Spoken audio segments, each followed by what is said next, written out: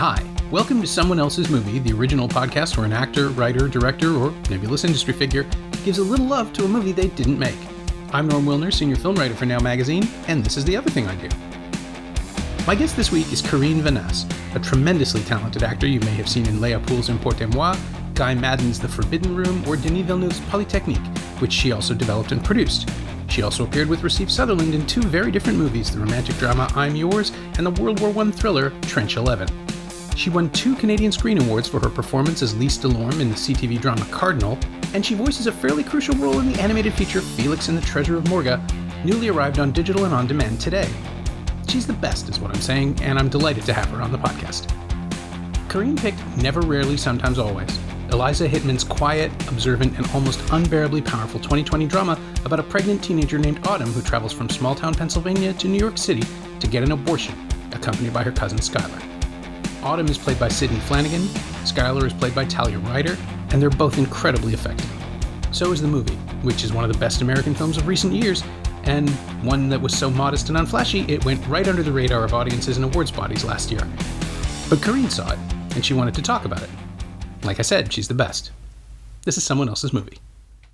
You know, there's so many movies out there that people are talking about, and you know, these days it's so easy to think that, you know, once you make a film, if it ends up being on Netflix, you know, everybody will see it because it's going to be available to everybody. Yeah, but it can get lost quite easily as well. And Never, Rarely, Sometimes, Always is a movie that a friend of mine recommended to me I think it was like maybe 2 months ago. And it's the kind of little gem that I really hope everybody would get their hands on. It's really, it moved me. It felt more than relevant. It felt very special, although, you know, made with just a very, very low budget, but great performances. And I just want to make sure that it gets mentioned as much as it can, because it's you can feel the impulse of just, I want to tell that story. Okay, we don't have a lot of money, but let's, you know, make it anyway. Let's tell that story. And there's a lot of heart and passion. And, you know, just for the last scene, the last moments of the film, I love when a movie does that. You know, it doesn't have to be perfect all the way through, but there needs to be a moment that, you know, just for me, at least as a viewer, that's what I love. And those final moments of that film, they will stay with me for years and years and years. And when talking about the film, I will reference that specific moment. And it was very powerful storytelling wise. I think that it was really well built up. Yeah. Yeah. You know that electricity that you feel when a movie is about to hit its perfect ending the first time you see it, when it's just like, oh, please let this be the last shot. This, don't go any further. This is exactly where you've been bringing the whole story. This is where we've been going. I saw it, I don't want to say alone, but there was maybe 2 other people in the theater with me because we screened it. We played it at the TIFF Secret Movie Club. Yeah. It was the last one last year that we did just before our lockdown.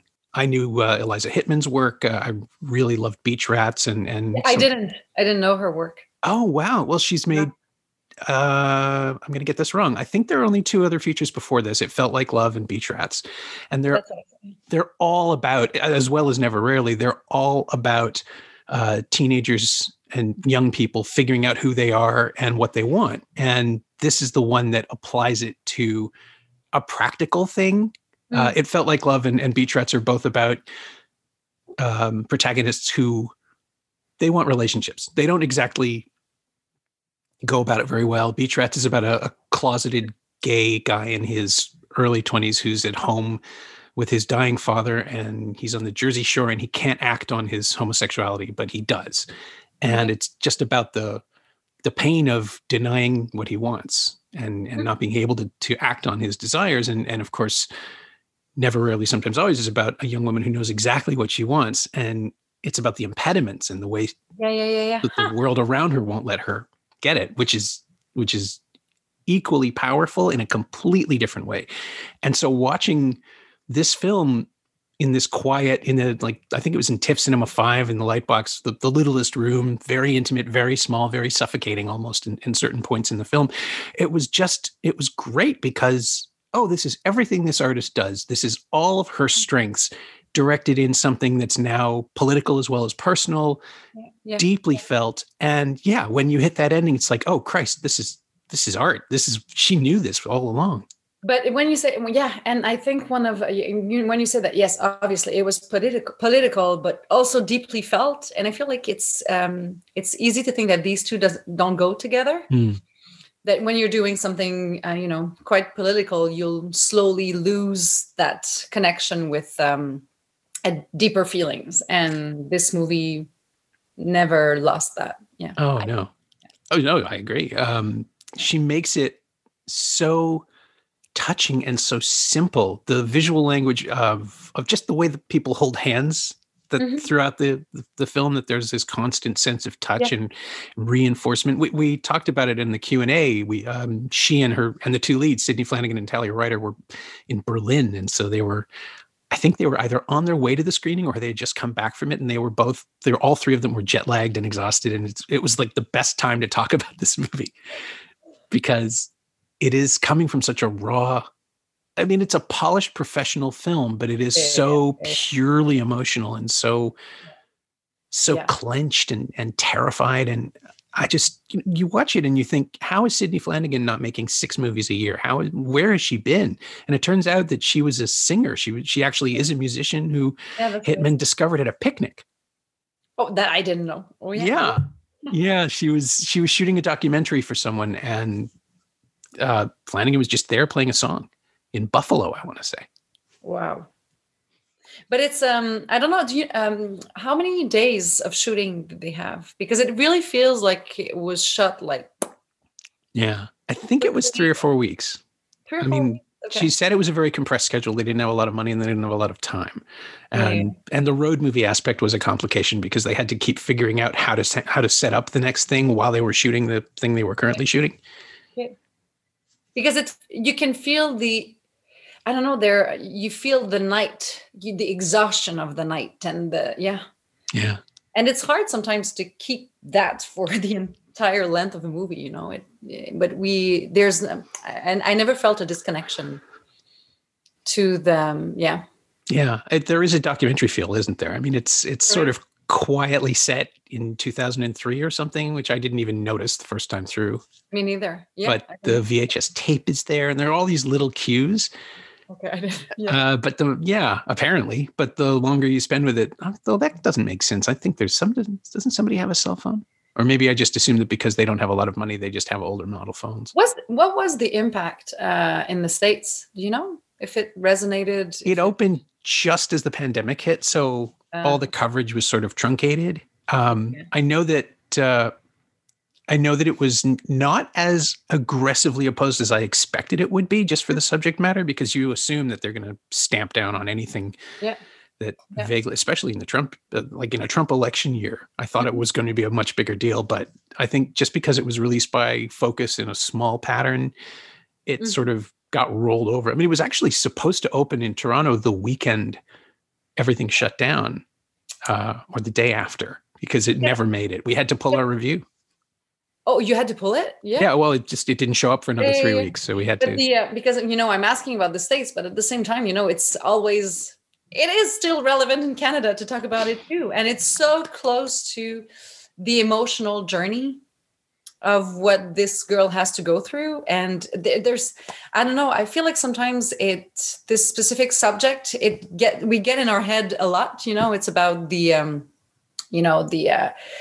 moral aspect of it all, but the internal journey that it represents for women, especially young women. It's such a big decision. And when we talk about abortion and women's group, they often say that regardless of a woman who wants to get an abortion will get it anyway, if it's legal or not, if she might die or not, if she feels that it's not the right moment for her to have a child, she will do it anyway. And you see that in the film.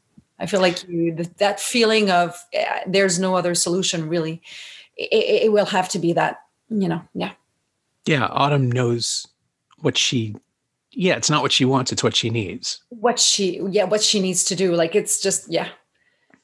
But, and the difficulty and, it's, but she's not detached, going through it. It's not, okay, I know what needs to be done and I'm doing it anyway, but it's not how you are going through that kind of emotional journey. But, no, I think it's a very powerful film, and I really hope, sometimes it's easy to think about those subjects, and as we were saying, focus on the States and say, well, it's still such a big issue there, but it's easy to forget that it is still an issue here as well, and it won't take a lot for it to become a bigger issue if we're not informed, and if the younger generation is not really informed, and if we don't talk about it. It's such a secretive. I feel like even, women, it's the kind of film that you really feel like it could open discussions. Especially now, there's so much happening internationally, on that specific subject. And it's, I know a few young women who are like, why is it's easy to forget why it's such a big deal for, women in Brazil, in Argentina, in Poland, to be so excited about, and not excited, but to be so, I don't know, all these demonstrations and everything. So it's, it's an important right. And anyway, so I was really moved by the film, and I think it's great to entertain, but when you can produce something like that can resonate deeply especially with a younger audience, I think it's very powerful. I admire that a lot. Yeah. I would say, like, Hittman has the ability to focus on. Yeah, there's an I was going to say there's an urgency, but that's not really it. But by making it about Autumn's journey. I mean, I hate using the word journey because it's so overused, but this is literally a physical travel, is in addition to all the emotional stuff she goes through. And so by concentrating on that, by making it a process film, the next step in how every step brings her slightly closer to New York, but also works against her emotional state because she's being worn down and physically just jumping through all of these hoops, emotionally as well as logistically. Like, she and Skylar have, what is it, $200? That's enough to get tickets into the city, but they don't have the money to come home because it's really just about getting there. All of that plays as the sort of sedate schematic. I don't even know how I'm trying to figure out how to frame it properly. It's all about finding the next step. It's all about making the next connection. And depending on the kindness of strangers, literally, again, that happens over and over again, people help Autumn who she's not expecting to be helped by. The nurses, the technicians, everybody there, they're really apologetic when they can't take her right away because she didn't know that she couldn't go in right away. All these things that she just assumes will happen because on some level she's a kid and she just still figures the adults are going to take care of her. Like, that's why that scene in the fake abortion clinic is so gutting to me, because she is trusting everyone to help her, and that place exists only to prey on her. And it was so clear to me immediately that the information isn't quite right. She's being told she's further along than she is based on the sonogram that we see. And it just, you feel so sick so quickly about the world that this poor kid has to navigate. But there's you feel that they're, Autumn and Skylar, that's her name, right? Being a prey is felt through the entire film. You can't blame them for trusting. You can't blame Autumn for trusting it. I mean, that's an amazing, it's difficult to trust. And when you do, and that other person is trying to manipulate you, and it's terrible, but you will always have, but it's just I don't know. It's, you're right. Yeah. I forgot about that. I had forgotten about that scene at the clinic before she leaves for New York. And it is terrible. Yeah. And from that moment, you understand that she will have to stay so focused on herself. She will always have to come back to herself and make sure that that person is really there for her. and that intuition that needs to be super alive, because the risk of not being led in the right direction is there. And it hurt so bad when you see Skylar having that feeling of this, I'm going to be used, but I have to go in that direction anyway, because I need that help, which is not really help, but I need anyway. It's so sad. It's so sad because it is reality.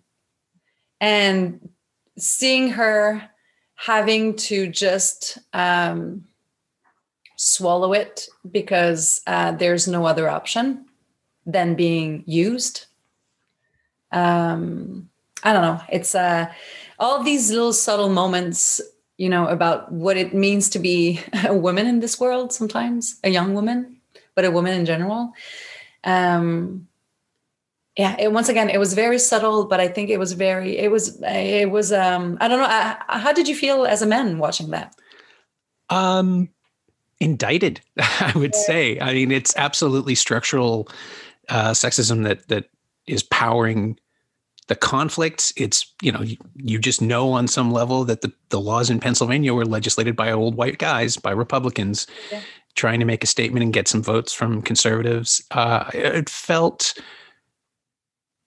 honest in a really uncomfortable way, in that we are aware. Honest in a very uncomfortable way. That's beautifully said. Yes. Unfortunately.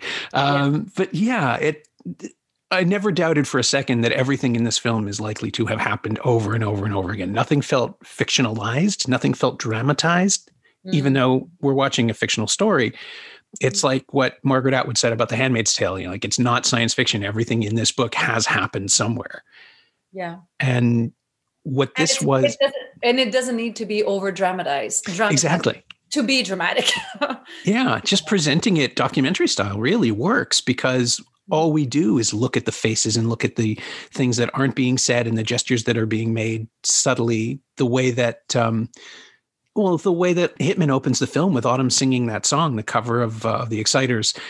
And I know that song. It doesn't sound like that. And what Flanagan does in her performance is tell us everything about the movie we're about to see, everything about who this person is, to the point where the audience at the Q&A at TIFF was kind of angry that Hittman didn't tell us who the father is. Like, it's pretty clear to me. Really? Yeah, they wanted an answer. Yeah, but I love that she doesn't give that answer. Yeah, because it's none of our business. No. Exactly. Right? That's not what this is about. And it doesn't matter for what she's about to do. It doesn't matter. Yeah. But we get lost in that kind of details to be able to judge if we agree with the decision or not. But it doesn't matter. I think the audience definitely wanted to know how to feel. Or not the audience, some people in the audience, definitely the person who asked the question and the other person who clapped.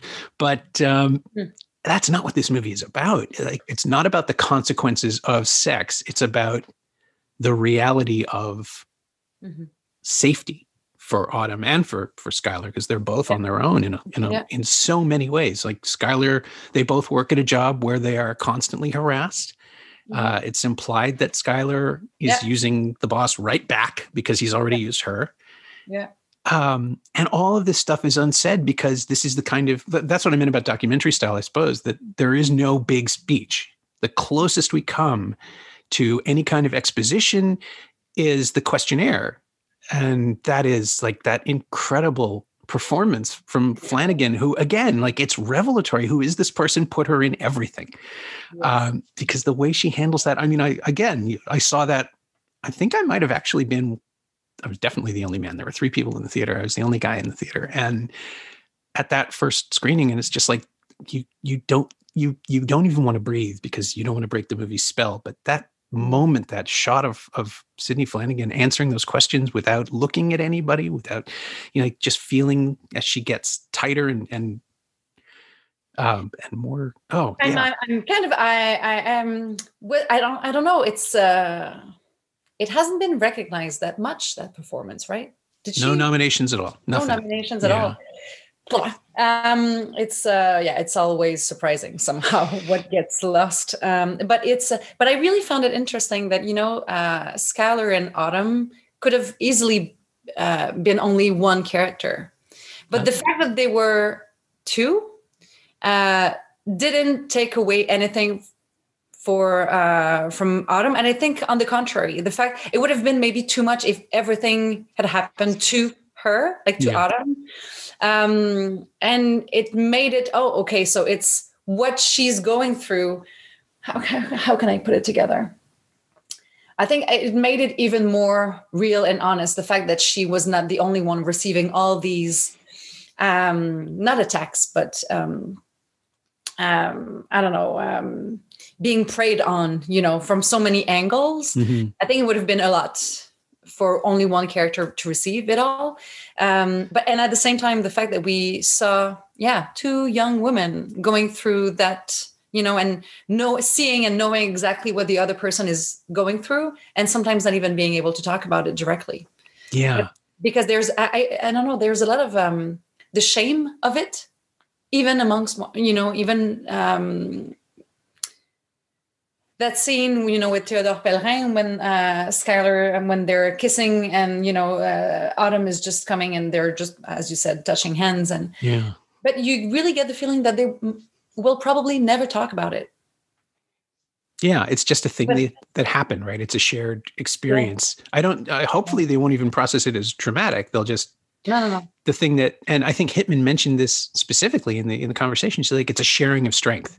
They pass it back and forth to each other when they need it. And Skylar is there in support of Autumn. She really doesn't have to be there. You're right. That structurally, she could lift right out, but she's also the one who seems to be better positioned to navigate the world. She's more aware of how she's perceived in it. And Autumn just sort of boxes herself away.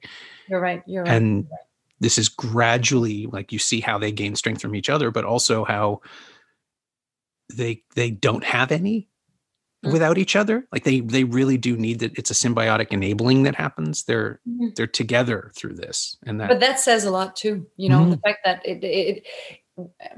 but being there for each other. Yeah. All the strength that it's giving. I think it's a really good example of, sometimes you can't really march alone, and you don't have to share everything about yourself to feel the support of someone else next to you. You just need to share that, the sharing of the strength. Yeah. And it's not, I love that she said that, the sharing of the strength. It's not about, meeting in this very victim place of, we're being preyed on. No, it's okay. This is happening, but we'll be okay. And there's a lot of strength in that, even just as a viewer to see that. So that's why I really hope that it's really the kind of film that I hope a younger audience will get their hands on, but I don't know if they will. I don't know if they will. Didn't even get a Blu-ray release. I still don't understand. Maybe it's just some strange quirk of 2020 where everything had to suffer. But the good thing about it is that it is available. It's out there on VOD. Yeah. It's bound to show up on Netflix or Amazon or something. I can wonder how people will react to it, just stumbling into it. I suppose that's what happened with Secret Movie Club. We just put it in front of people, and a couple of them didn't like it. There were comments from people that it was, like it was too. What did they say? Oh, well, an older woman walked out at the end of the film. I was waiting to go on to do the Q&A, and just one of the audience members just walked out as the credits were rolling, and just said, that was disgusting. And it's like, I didn't even get to ask her why. I would have loved to find out why. Yeah. And maybe it's just because that generation doesn't believe you should talk about these things, which of course is how abortion rights continue to be, like oppressed and twisted and withheld, because it's just not something we should talk about. We should simply make it go away. That impulse to not even have movies about it, to not even deal with it. And again, the film isn't about the abortion. It's about the person trying to get one and who she is and what that does. But my back goes right up at that sort of thing. It's like, I don't know how you could, maybe if you walk out the second you hear what the movie's about, maybe, but I don't know how you could watch that film and spend an hour and a half with these characters and then be disgusted. People are weird. Do you find that, Secret Movie, I love that idea of, people watching a film that they just didn't know they would be watching. Did you find over the years that people are more, are they more easily surprised and touched by a movie, or you see that on the contrary, when they really don't like it, they really hate it. It's because it's so easy to, you read about a film, and it's sad sometimes, because I feel like some movies are rejected right away because of their theme or subjects, and they would potentially have a great impact on those viewers, Yeah, I love the idea of luring people into an experience that could potentially change their points of view, but it's a hard sell sometimes. I mean, it's not that people leap out of their seats and run away when we screen something, when we announce the film isn't going to be something they like or that they think they'll like. But we got to screen Minari this year. We got to screen The Courier and I'm Your Woman and Woman, which one is that? Oh, that's Julia Hart's film with Rachel Brosnahan as basically a mob wife in the 70s. Okay, but it's not about what it's about in the same way. It's really interesting inversion of genre stuff, and I think the people who buy the tickets expect to be challenged and surprised. They would also enjoy. I mean, they did enjoy it when we had 1917 that time, because that was a big Oscar-y movie that everybody had been hearing about. And there's that thrill too. But I don't think already an audience that is willing to be surprised and just, whoa. Yeah, exactly. They generally roll with whatever we give them. And we haven't, I don't think we've screened anything that's truly, like challenging or transgressive or terrifying. This is probably the biggest leap of faith we've taken with our audience, and for the most part they responded really well. Okay So that's good. Great. This is so fresh that it's probably inappropriate to ask, but I usually end the podcast by asking people if they've taken inspiration from the film they've chosen, and if there's anything of Never, Rarely, Sometimes, Always that you'll be using in the future, I guess is how I'd apply it. Is there something you want to lift or steal, or not steal, obviously, but there's something about how Eliza Hittman, I feel like she really lets it happen in front of us. She's not rushing, although we feel that sense of urgency and honesty. I feel like the feelings have room to really bloom and get deeper and deeper, and because it doesn't feel forced, it doesn't feel over dramatic. It feels, as you said, honest and real. And sometimes when you've been working, as I've been for the past few years, working on TV more, although Cardinal was not that very, the speed of the series was not very fast, but still it's easy to rush through certain emotions. And no, we shouldn't, because that's what as a viewer, that's what I love to see. That's what we're moved by. It's not necessarily the end. And that's so basic for acting and directing and everything. But watching the film, it was a great reminder of, we want to see it happen in front of us. We want to feel it all the way through, and the evolution is sometimes so subtle of a specific emotion that it's really easy to jump a few steps and then really lose the honesty on the way. So to just take my time as an actor, as a storyteller in general, to just get to the honesty and the truth of it. And it doesn't have, and the scope of the story also, to get really close to the characters. And it doesn't have to be this spectacular. And watching the film, actually, I really, I have a great acting coach in LA, Joan Shekel, and she's, when she talks about, the acts of a film, and she's like, we've been telling stories, in movies with a very specific structure in mind. But, just like music, sometimes, it can be, music has so many ways of, taking you away in an emotional journey, and with the speed and the rhythm and everything. And I feel like this specific one, it's very precise, Never, Rarely, Sometimes, Always, but it doesn't have like the usual act one, act two. Yes, it has a few acts. I mean, it is a story and we're moving forward, but still I don't know, just to trust that the story has its own rhythm and you don't have to try to box it into something different, and to trust that this rhythm will tell the right story. Yeah. My thanks to Karine Vanasse, whose latest project, Felix and the Treasure of Morga, is now available to rent or buy on digital VOD platforms across North America. She's having a lot of fun in it. Thanks also to Angie Power. She knows what she did. You can find Karine on Twitter at Karine Vanasse, all one word, and you can find Never, Rarely, Sometimes, Always on DVD from Universal Studios Home Entertainment. It's also available on Apple TV and Google Play, and streaming on Crave in Canada and HBO Max in the US. As always, you can find me on Twitter at Norm Wilner, and elsewhere on the internet at nowtoronto.com, where I'm hosting a bunch of podcasts these days and writing a weekly Now Streaming newsletter, to which you can subscribe at nowtoronto.substack.com. And you can find this podcast on Twitter at Semcast, SEMcast, and on the web at someoneelsesmovie.com. Our theme song is by The Last Year. If you like it or the show in general, please say so. Leave a review on Apple Podcasts or Google Podcasts or wherever you've been enjoying it. Every little bit helps, it truly does. And check out the other shows on the Frequency Podcast Network while you're there. Stay home, watch movies, wear a mask if you go out. I'll see you next time.